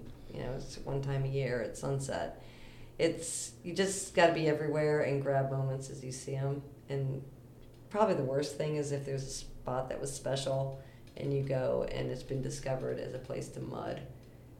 Probably our wetlands, because they're so rare, they all serve like an oasis. To find an intact, unmudded wetland is rare, and it's gorgeous, and it's just so full of life, especially during the dry season when all wildlife needs water and tender vegetation. You look at Google Earth, and you look at our wetlands on Google Earth, and you find some that don't have white sand around them, and it is so rare. And in that zone between the water and the trees is so important especially during the droughty season for the deer. These little bands of succulent vegetation are all there is, and I really am convinced that we change the bioenergetics of our forests by people tearing around the edges of wetlands. It's the food. It's the grocery store, and a place that has very little water most of the year. You really get a different appreciation when you see it through a biologist's eyes, right? Because there's a whole bunch of those little small ponds, and they've all got little canoe launches in them. But you're right, around all of them, there's a road.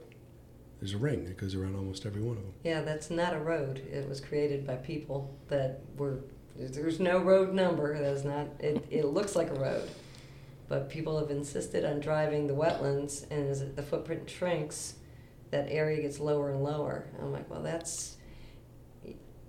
deer can buzz the tops out of dollar weed like a lawnmower when there's no water and the scrub is dry or the sandhills are dry. And I'd look at these kids, I'm like, you're going to be out here in deer season, you're going to wonder why you're not getting a buck. Like, well, you just took away all the spring food. You see how dry it was this April and May? Where are they getting anything to eat? It's always going to be where the water is. That's the difference between a lot of our flatwoods wildlife management areas that are in wet soils.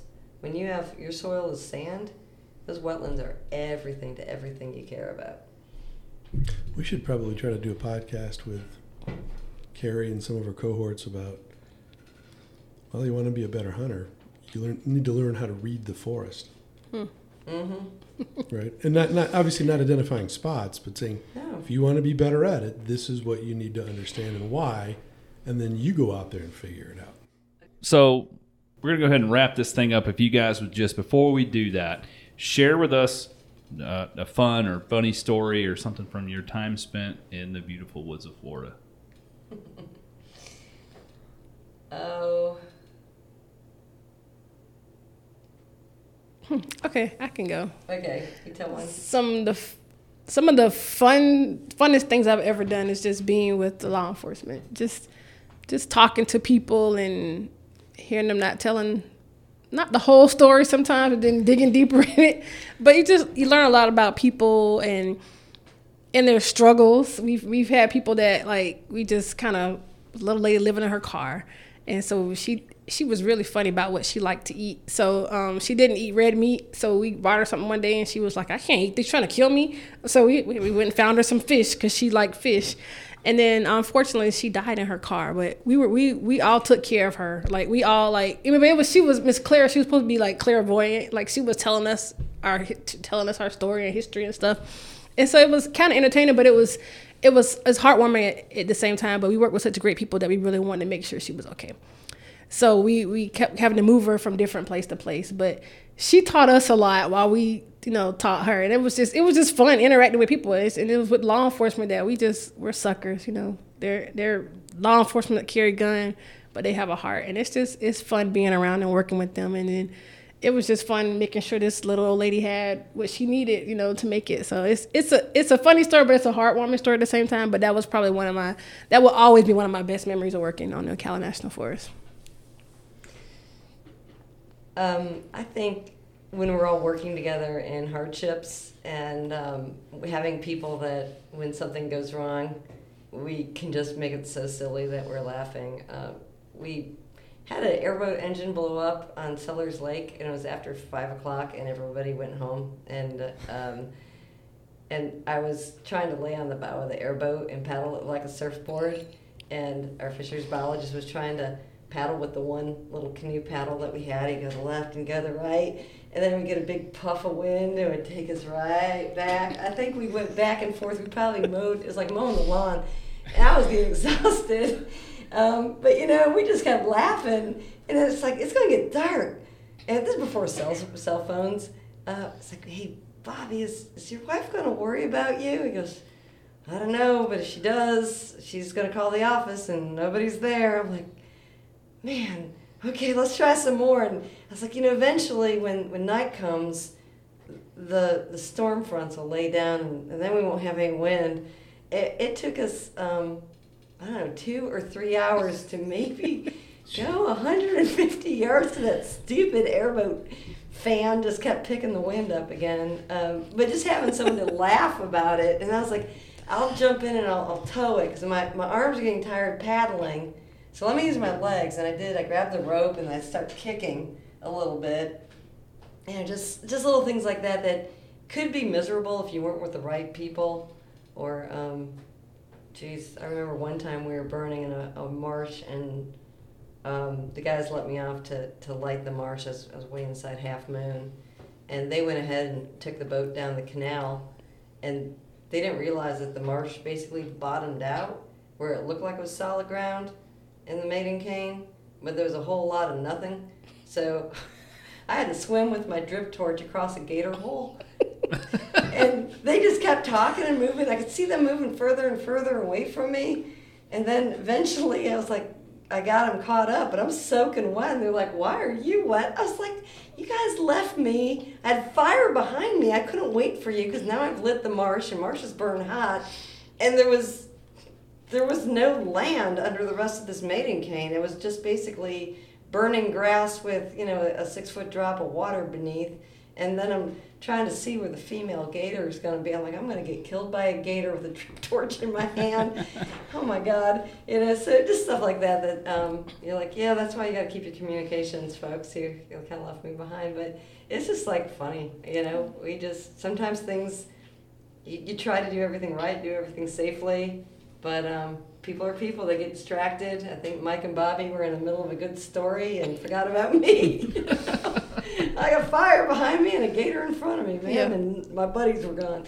So just little stuff like that. It's always fun trying to take care of the woods, and we do a lot of work with chainsaws and hurricanes, and invariably something's going to crack you up. Yeah, I had a fire experience. Like, I think probably the only time they let me burn with them. You like the wrong side of the road? I burned the wrong side, like, and it was like probably was like 2 miles. They were like, how did she walk so fast? They had to get the dozer to put it out. Like, I was totally and I kept getting on the radio, and he didn't hear me. So I was totally on the wrong side. But they were like, you move really fast, like you walk really fast. And I was like, hey, you told me to go straight, and I went straight, but I was on the wrong side. So, and I was never asked to burn on that side of the forest again. So, the first and the last time.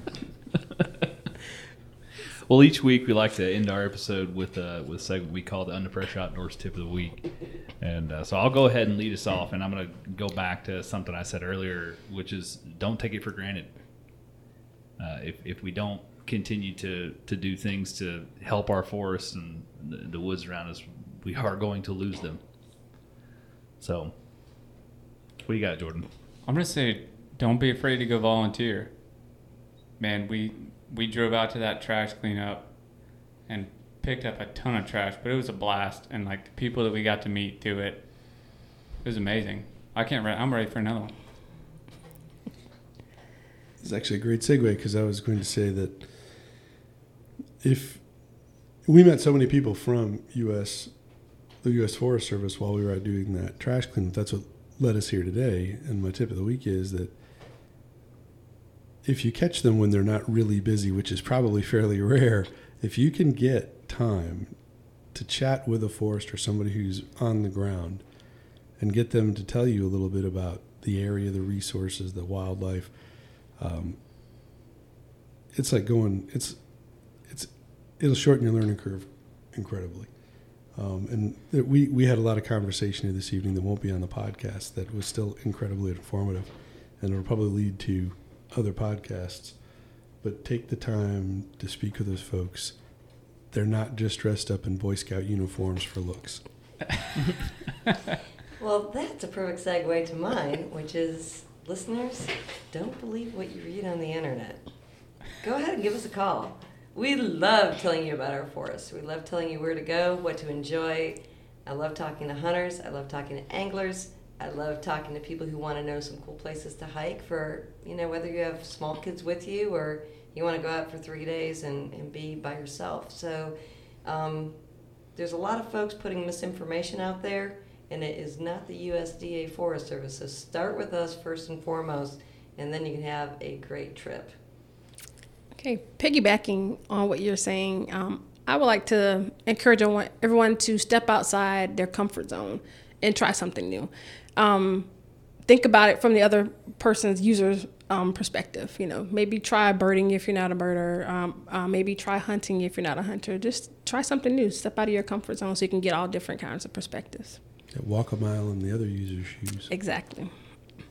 Well, speaking of walk a mile, we still got the hike to hunt going on. So if you guys want to donate to that, to the Under Pressure Outdoors team to walk even further, you can go right down the bottom of the podcast description. There'll be a link down there for it. In addition to that, you're going to see a link to our Facebook page and our Facebook group for you guys to join the podcast community. And then there's going to be a link to join BHA, because that's how we, in all reality, ran into these great people with the USDA Forest Service, because we were out there trying to get a last run at our gobblers and garbage cleanup. We went out to their forest cleanup event and picked up some more garbage, and it's led to what's going to be a great relationship. So how can they find you guys? We are, we are on social media. You can leave a message on like Facebook. If you leave a message, they can get in contact with us. They check the messages, so that's a good way to get in contact with us. Or you can call our offices. We have people answering, and they can just call and ask for either Carrie or I, and they can get you in contact with us. They can get you our email addresses and whatnot. What's that Facebook link? I'll put it down there at the bottom of the podcast description as well, so they can go on there. If you have a social media page you guys are posting to, they can like and follow it. And our Facebook page is a national forest in Florida. So that's our it encompasses all 3 of our national forests, and that's regularly checked by our public affairs. And they any questions that are sent there to them, they make sure it gets to the right person to be answered. So even if you have a question about something, you're not sure what forest it is, they'll figure it out and get it to the right person. And also Awesome. has our contact information. It has the phone numbers and whatnot to the to the main office, and they'll get it to us. And if you Google National Forest in Florida, we're the second thing that came up. Like I said, we'll get buried behind other things, but National Forest in Florida will get you all national forests in Florida, and then you can click on your favorite forest, or you could also click around and explore other forests that maybe you haven't been to, because each forest is really, really different, special, and unique. Well, I'll put some of those links down at the bottom of the podcast description, so people can just, when they're listening, they can scroll right down and click straight from there, and then follow you guys on social media and look at some of these new forests through that link off of Google and all that other great stuff. I really appreciate you guys joining us tonight, and I look forward to our future endeavors. Thank you. Oh, this was great fun. Yeah. I'll come back anytime. You guys are great ambassadors. Thank you. Thank you. It's been awesome.